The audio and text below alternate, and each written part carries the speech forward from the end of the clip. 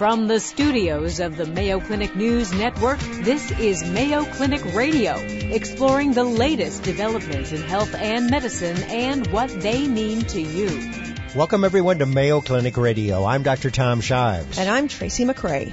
Bone health is important throughout our lives, but it's crucial during childhood when we acquire nearly all of our bone mass. Building healthy bones and treating bone disorders early are key to lifelong bone health. Also on the program, urinary tract infection is often thought of as an adult problem, but children get UTIs too. And the U.S. Preventive Services Task Force recently issued new recommendations for when women should start having mammograms. We'll talk with a women's health expert about what the new guidelines mean. If you're confused about all of this, we'll sort it all out with a Mayo Clinic expert. All that along with this week's health and medical news right after this. Welcome back to Mayo Clinic Radio. I'm Dr. Tom Shives. And I'm Tracy McRae. Childhood and adolescence. I can't remember back that far, but maybe you can. Maybe, if I try real hard. It's a time during which kids develop in a whole lot of different ways, including building the bones that'll serve them the rest of their lives. For example, by the age of 18 in girls and 20 in boys, kids have acquired about 90% of their peak bone mass. So it's really important that children do everything they can, mainly through diet and through exercise, to build healthy bones. It's also why childhood bone or skeletal or structural problems, including scoliosis, need to be addressed before adulthood. Here to talk about children's bone health and bone problems is Dr. Todd Milbrandt. Dr. Milbrandt is a pediatric orthopedic surgeon at Mayo Clinic. Welcome to the program, Dr. Milbrandt. It's nice to meet you. Thank you so much for the invitation. I'm really excited to talk to you guys today. Todd, nice to have you here. Compared to us old-timers, you're sort of a newcomer to the Mayo Clinic. Tell us how you got here. Sure. I joined the staff approximately a year or so ago. I was in practice for about 10 years working with the Shriners Hospital in Lexington, Kentucky, and the University of Kentucky orthopedic program that was there. Well, you are both orthopedic surgeons. Being that you're a pediatric orthopedic surgeon, it doesn't mean that when you grow up you're not going to be a pediatric. No. It's a different thing. Explain the difference. Someday I'll be Dr. Shives. Is that what you're saying? Explain the difference. Why isn't the Dr. Shives a regular orthopedic surgeon doesn't work with children? What's the difference? Well, we do, pediatric orthopedic surgeons in general do a year of extra training just focused on those orthopedic issues that deal with growing children. And so there are many sub-portions of orthopedics, just like there are hand surgeons and hip surgeons and spine surgeons. My subspecialty is pediatrics.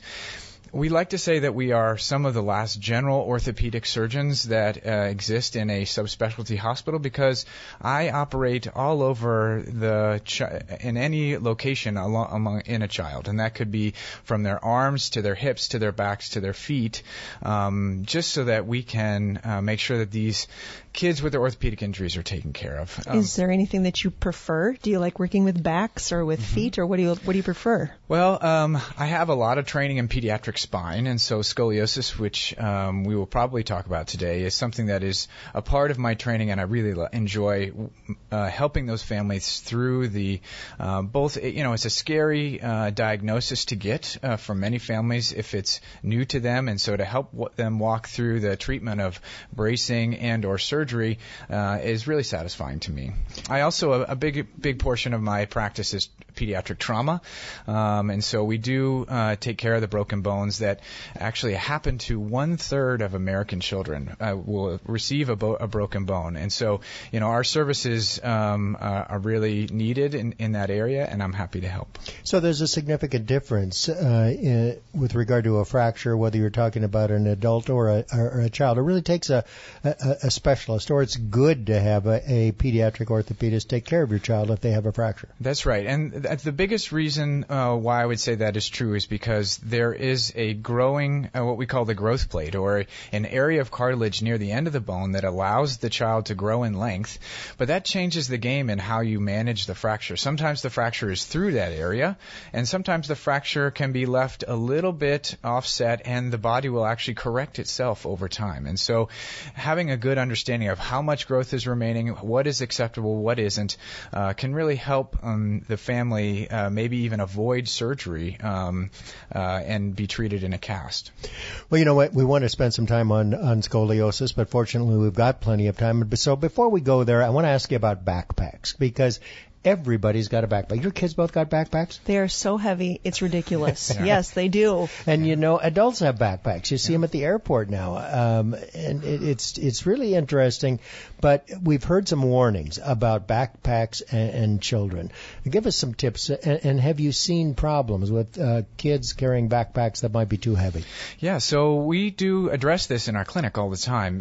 Families come in concerned about the weight of the backpack and whether or not it could create a curvy spine or a scoliosis.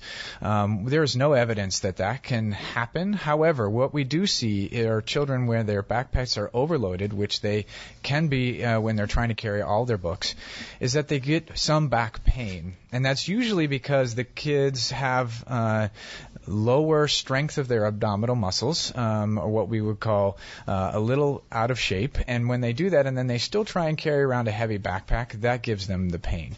And so it's not causing long-term problems for these kids, but when we do see them, we try and talk about abdominal strength, try and talk about other fitness programs that could then maybe help them adjust to a heavier backpack. Or the alternative is, if it really becomes bad, we work with the schools to try and get 2 sets of books, 1 set for home, 1 set for school, until the child can then build up the strength so that then they can carry these heavier backpacks. So we're talking about core strength here, and you mentioned abdominal strength. Sit-ups, or what do they do to increase their abdominal strength? Yeah, so they do some of this stuff in gym class when you talk to the kids, but they think, you know, when I talk to my own kids, they cheat, you know, they put their knees down. We're talking sit-ups. We're also talking plank, which is where is the top part of a push-up. You can imagine what plank is. The other things are even abdominal curls, where you hang from a pole and you bring your legs upwards towards the ceiling.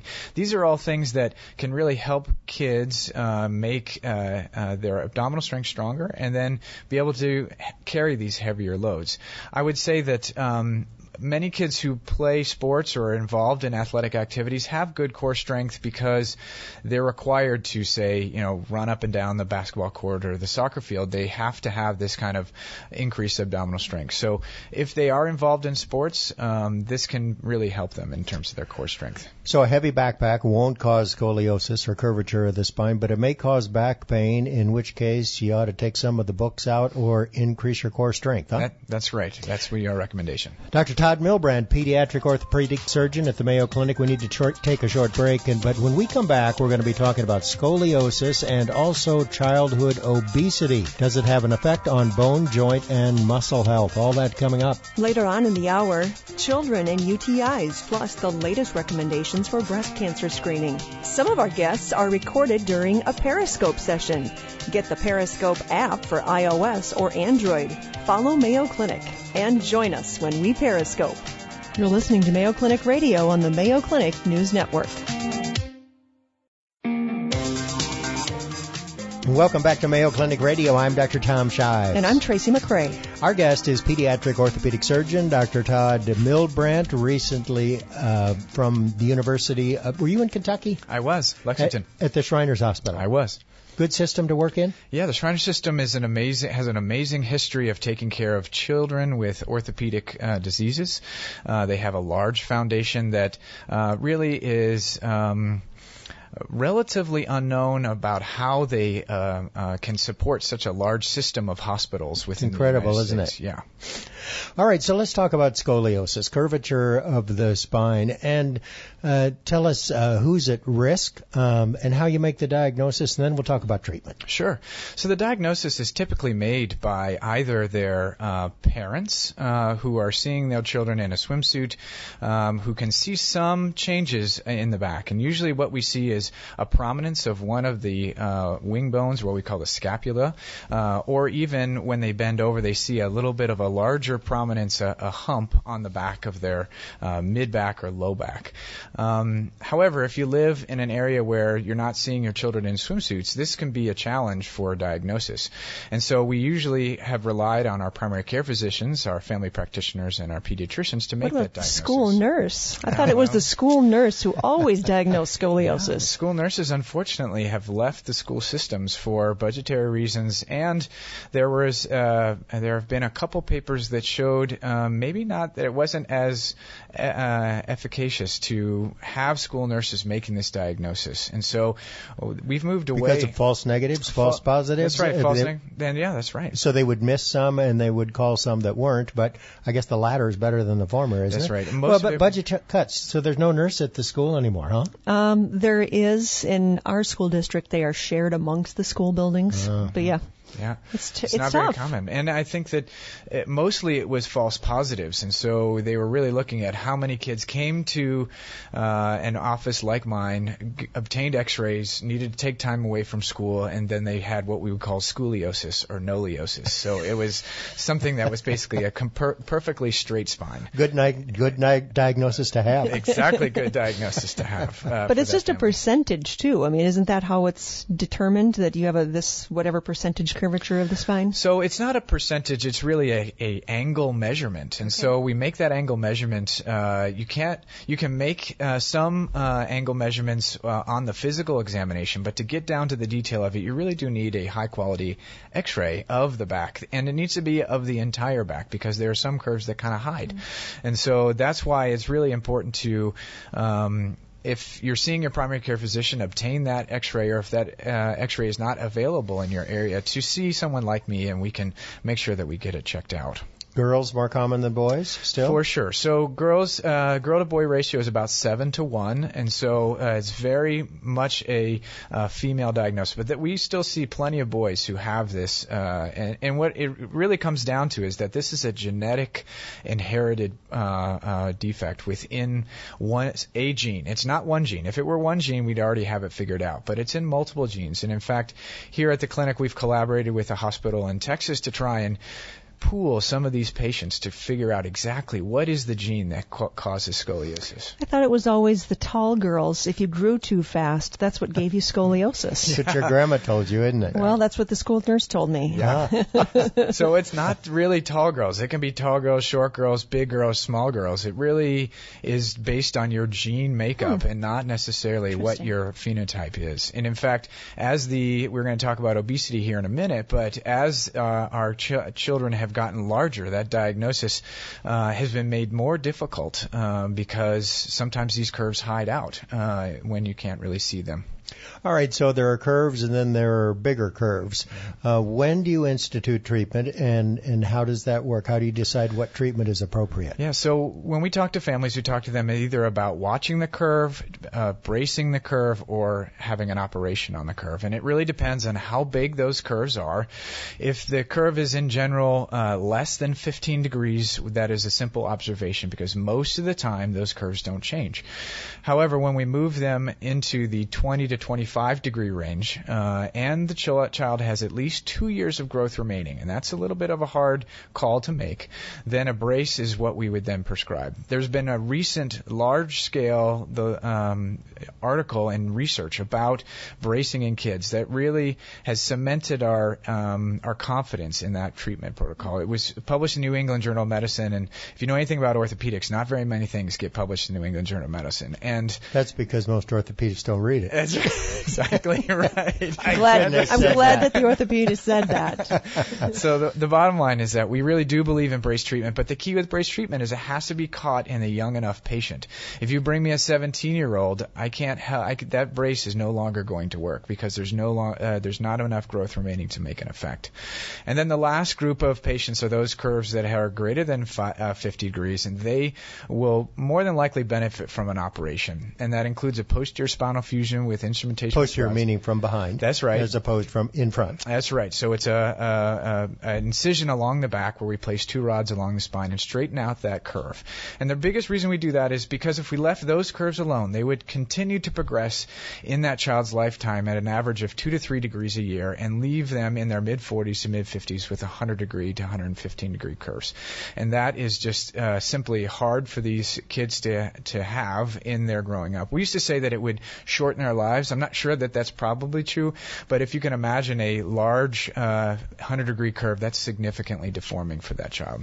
Well, there you go. The short course on the treatment of scoliosis. That was beautiful. Yeah. The brace is sort of a pain in the neck, isn't it? Do they have to wear it 24 hours a day?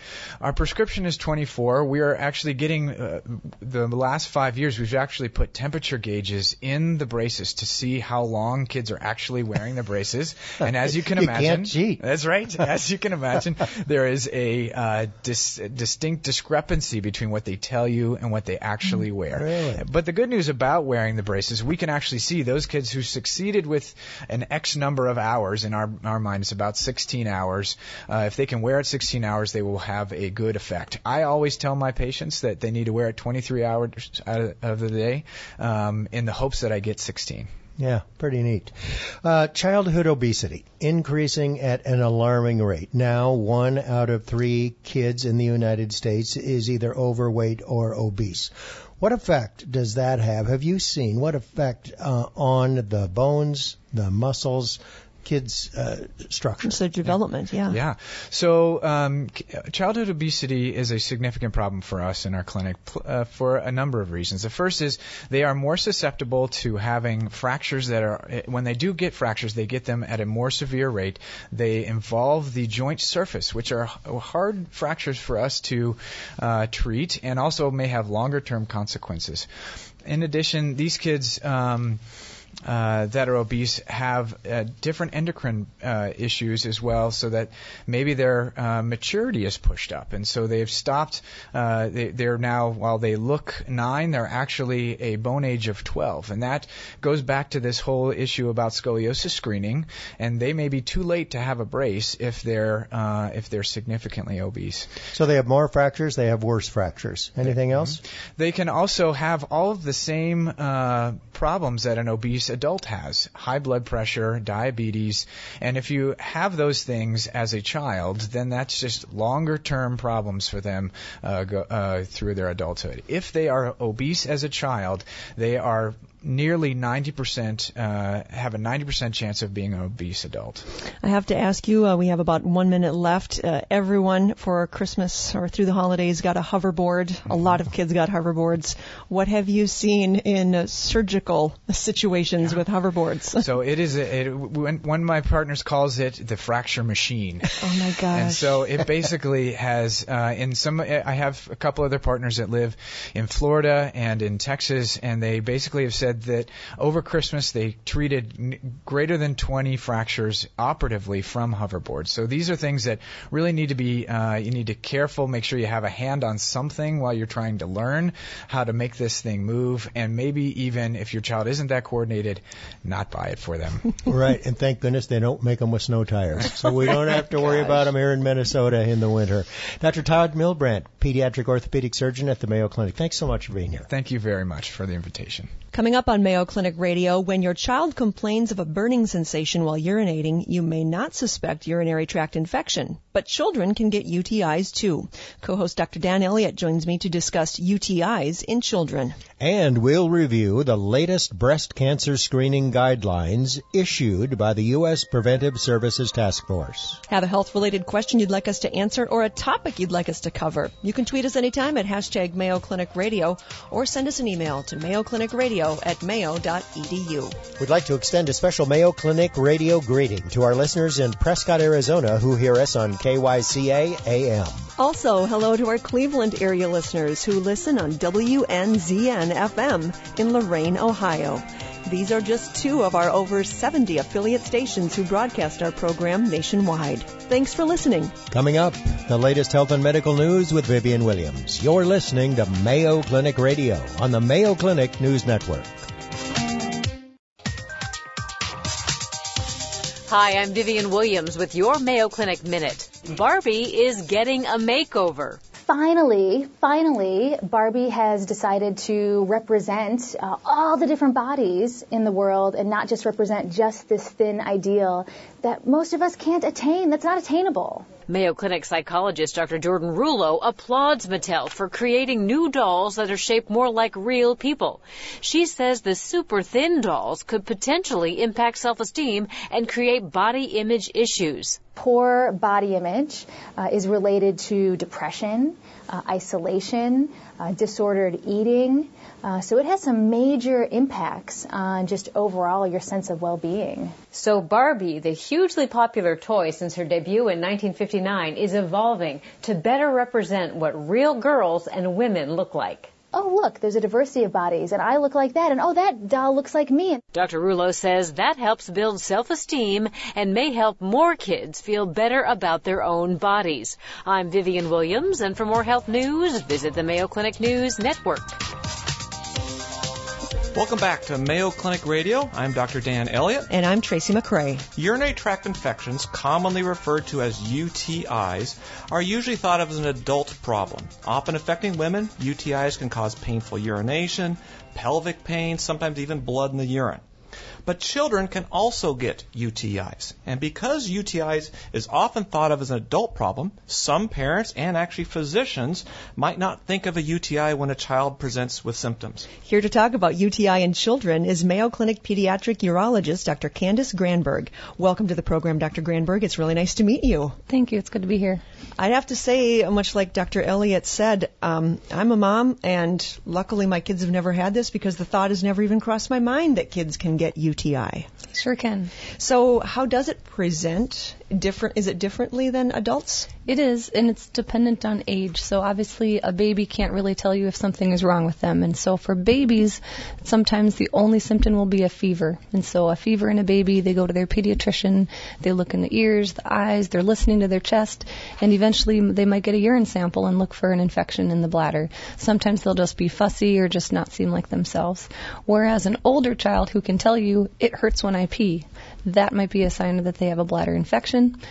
Other times the child is dry, they're toilet trained, and all of a sudden they have accidents, and then that can be a sign that they have an infection in their bladder. Now, does it affect boys and girls the same, or is there one more than the other? So in boys, it usually affects them when they're babies, and it's more common as age goes up that it's going to be in a girl. And so for babies in the first year of life, it's more common in boys.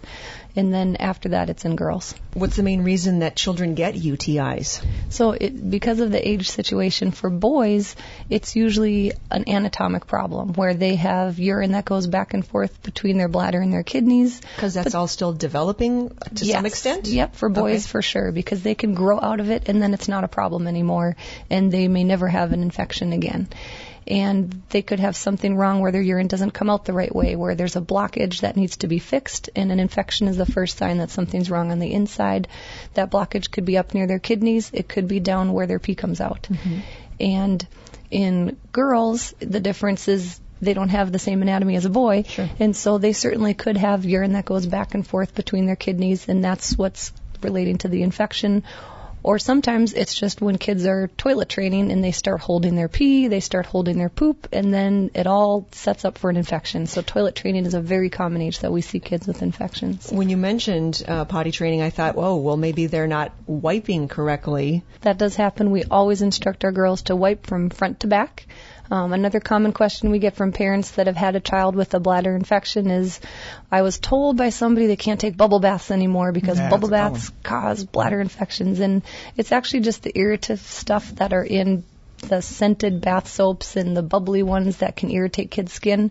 And then that opens up areas where they can get irritated and then they could feel like they have an infection, but it doesn't necessarily cause infection. Is there a difference between when it comes to kids like a yeast infection and a urinary tract infection? Can little girls get yeast infections? Like you said a bubble bath, and that's the first thing that popped to mind. Yeah, so yeast infections actually aren't super common in kids unless maybe they were just on an antibiotic for something else, like an ear infection. But a yeast infection in a kid, first of all, I'd be worried about something else going on, having them screened by their pediatrician for maybe too much sugar in their urine rather than an infection. Okay, so now when a child comes in with it, or parents come in, I imagine they're very nervous about this. Mm-hmm. What are you going to do for these individuals? How are you going to work them up? So the first step is to get a urine sample, and it's very tough to talk to parents about this because the cleanest way to get a urine sample from a child that's not toilet trained is with a catheter. And so everyone says, oh my gosh, they're going to put a catheter in my baby or in my toddler. But in a non-toilet trained kid, that's the cleanest way. Otherwise, there are poop bugs on the skin, and if they just put a tinkle bag on that sticks on their skin and then they collect the pee that way, it's a dirty sample, and we don't know do they truly have a bladder infection or not.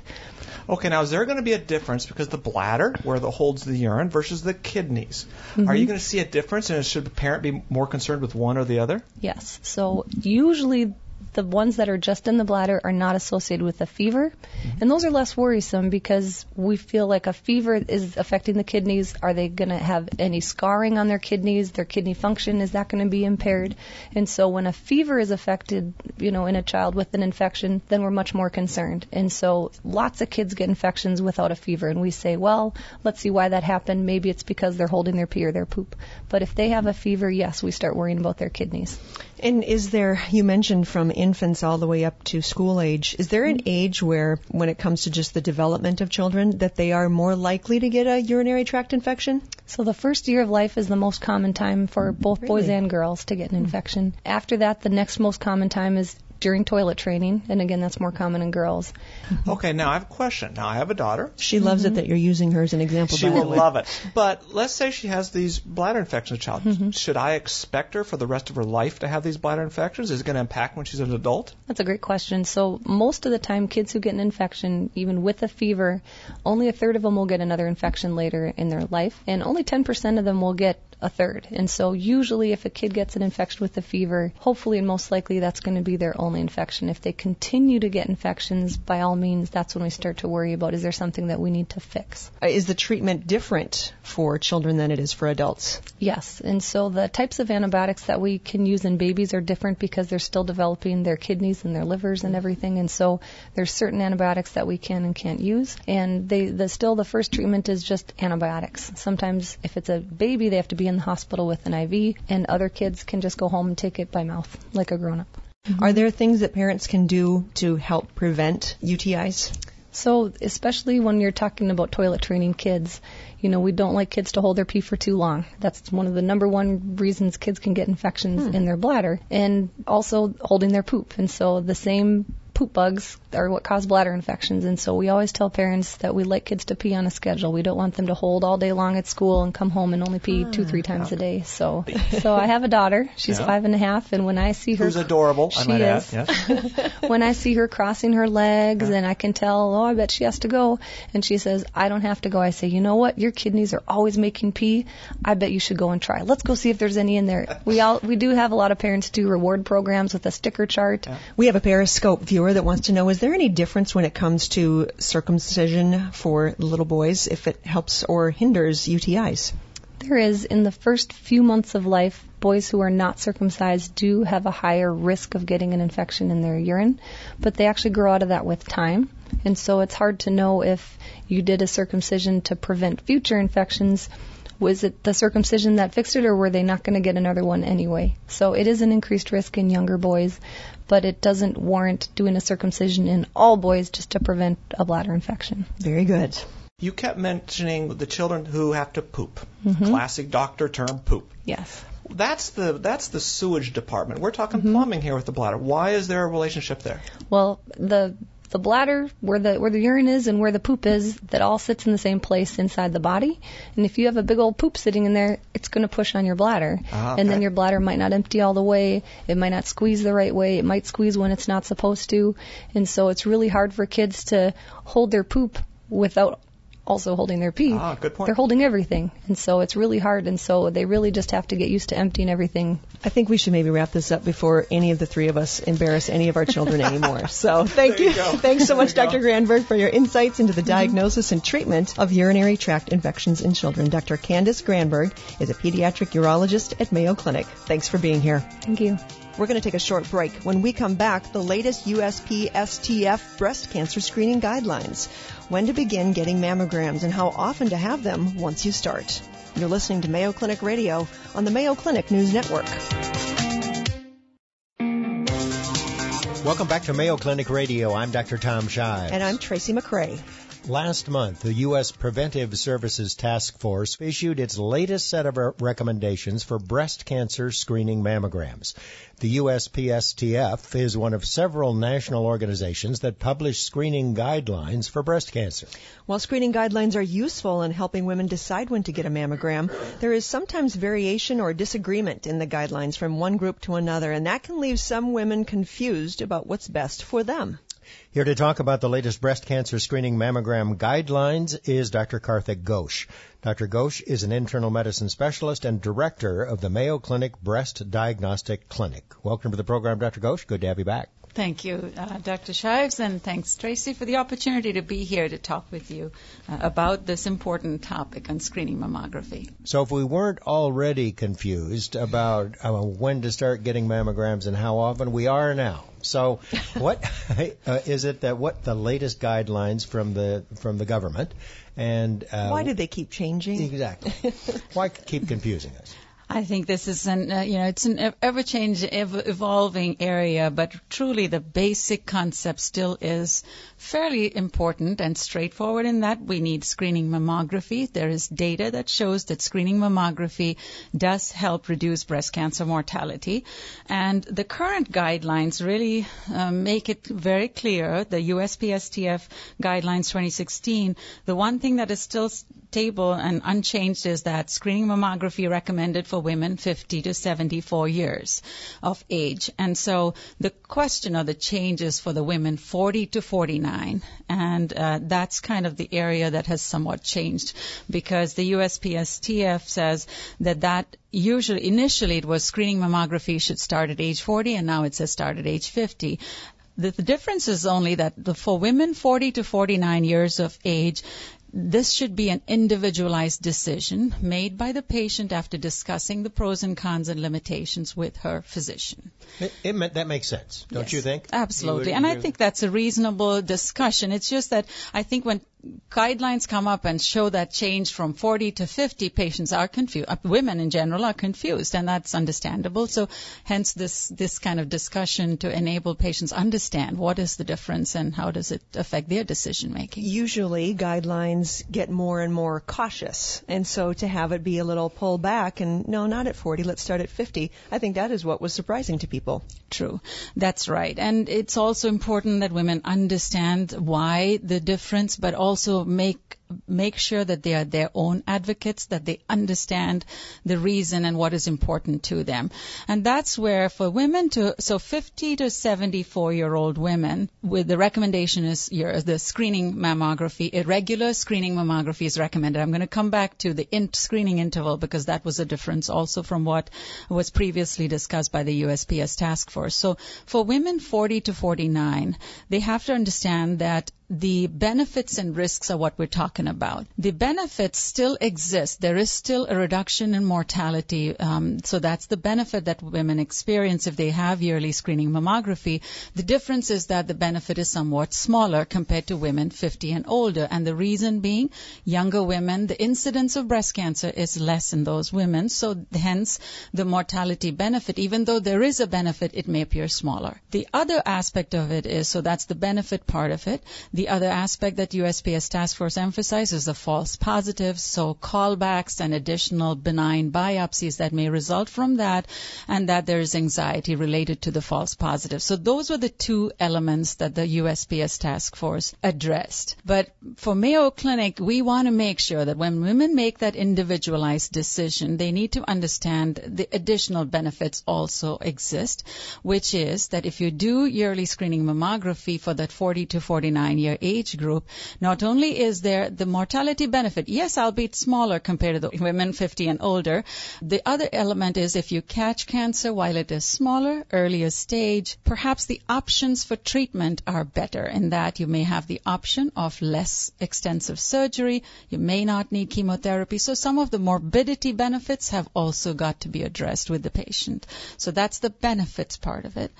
In terms of the risk, yes, the risk exists, the risk of callbacks and the false positives that result. False positives, meaning that it looks like something is there and it really isn't anything bad. That's exactly right. So we generally say that if 1,000 women undergo screening mammogram, about 100 may be called back for additional testing. And that leads to about 12 biopsies, and finally 4 cancers are diagnosed. So pretty much 8 of those women had benign biopsies. But then it is for the woman to decide what is more worrisome to me. Do I rather take that benefit of getting an early diagnosis versus am I too worried about the callbacks? Because it's an individualized decision, and that is where women need to understand the benefits and the risks.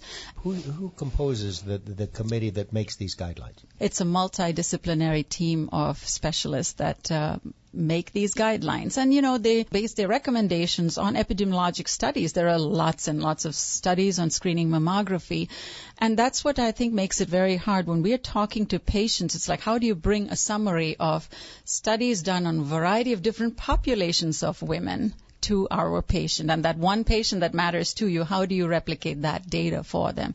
But I think when you come to patients have to have a broader perspective, and that's kind of what we're trying to ensure, that they understand that. So the bottom line is that mammogram at age 50, but for some women, based on a discussion with their physician, it may be appropriate to have your first mammogram at age 40. I think yes, and Mayo actually does say that default to yearly screening starting at 40, if the patient is not yet able to decide or has not had the opportunity to have that discussion, the default should be start at age 40. And so women at average risk of breast cancer is all those screening guidelines. So that kind of clarifies. This is for women with no family history, who do not have chest wall radiation history or BRCA mutation carriers. The high-risk families are very different screening. So that's where the MRI with mammography recommendations come in. You mentioned dense breasts, and that's kind of one of the buzzwords when it comes to what's happening at the breast clinic. So why does that make a difference, and how does that change the recommendations? Thank you, Tracy. So mammographic breast density refers to when a woman has a mammogram, particularly when younger women, they have a lot of glandular and fibrous tissue component in the breast, and that on mammography looks like white or dense tissue. Well, tumors are also white, and so you're trying to assess it, trying to find a white-looking cancer. White on white itself. That's exactly right. So we know that mammographic density reduces the sensitivity or the ability of a mammogram to pick up cancer. But we also know that almost half of the women who have screening mammograms may have dense breasts. So that's what makes it challenging, is that in a lot of the women who have dense breasts, you may miss cancers. So there are no clear guidelines on what you do for women with dense breasts in terms of screening. But what we now do is, number one, is educating women. What does that mean? It implies that, yes, your mammogram may not be very sensitive, that it may miss cancers. If you feel a lump, definitely go check it, have it checked out. Don't rely on a normal mammogram alone. That's an important part that women need to be aware of. And then the option of supplemental screening. So this is in women who have dense breasts on a mammogram, they have the option of picking some additional screening that may add more ability to pick up cancer. So there are a variety of tests available. There are no clear guidelines, so each center builds consensus-driven approach to dealing with this. The 4 tests generally offered, there's tomosynthesis, that's digital breast tomosynthesis, there's molecular breast imaging, there's whole breast ultrasound, and breast MRI. Now, each center has its best test, so for example, Mayo, we have molecular breast imaging and tomosynthesis. These are the 2 tests we offer. In our studies, we've found that tomosynthesis can pick up an additional 1 to 2 cancers per 1,000 women screened, versus molecular breast imaging picks up about 6 to 7, in some studies up to 9 additional cancers for women with dense breasts. So there are choices there that we can talk to patients about. Fairly complex, isn't it? Yes. It's a good thing there are people like you around to help guide women when it comes, particularly those with dense breasts, and how often to get their mammogram and what other tests might be available and which ones they should have. Perfect. And the other thing we've done, Tom, is we've actually we've created some YouTube videos also to just help educate, because this is something we want material to be out there so women can find it easy to access and discuss and decide for themselves. Perfect. Dr. Karthik Ghosh, Director of the Breast Diagnostic Clinic, Mayo Clinic. Thanks so much for being with us. Thank you. And that's our program for this week. For more information, visit the Mayo Clinic News Network for today's podcast and previously aired programs. Tweet your health and medicine questions to #Mayo Clinic Radio. You've been listening to Mayo Clinic Radio on the Mayo Clinic News Network. Our writer for the program is Rich Dietman. Our social media editor, Jennifer O'Hara. For Mayo Clinic Radio, I'm Dr. Tom Shives. And I'm Tracy McRae. Thanks for being with us. Any medical information conveyed during this program is not intended as a substitute for personal medical advice, and you should not take any action before consulting a healthcare professional. For more information, please go to our website, radio.mayoclinic.org. Please join us each week on this station for more of the medical information you want from Mayo Clinic specialists who know.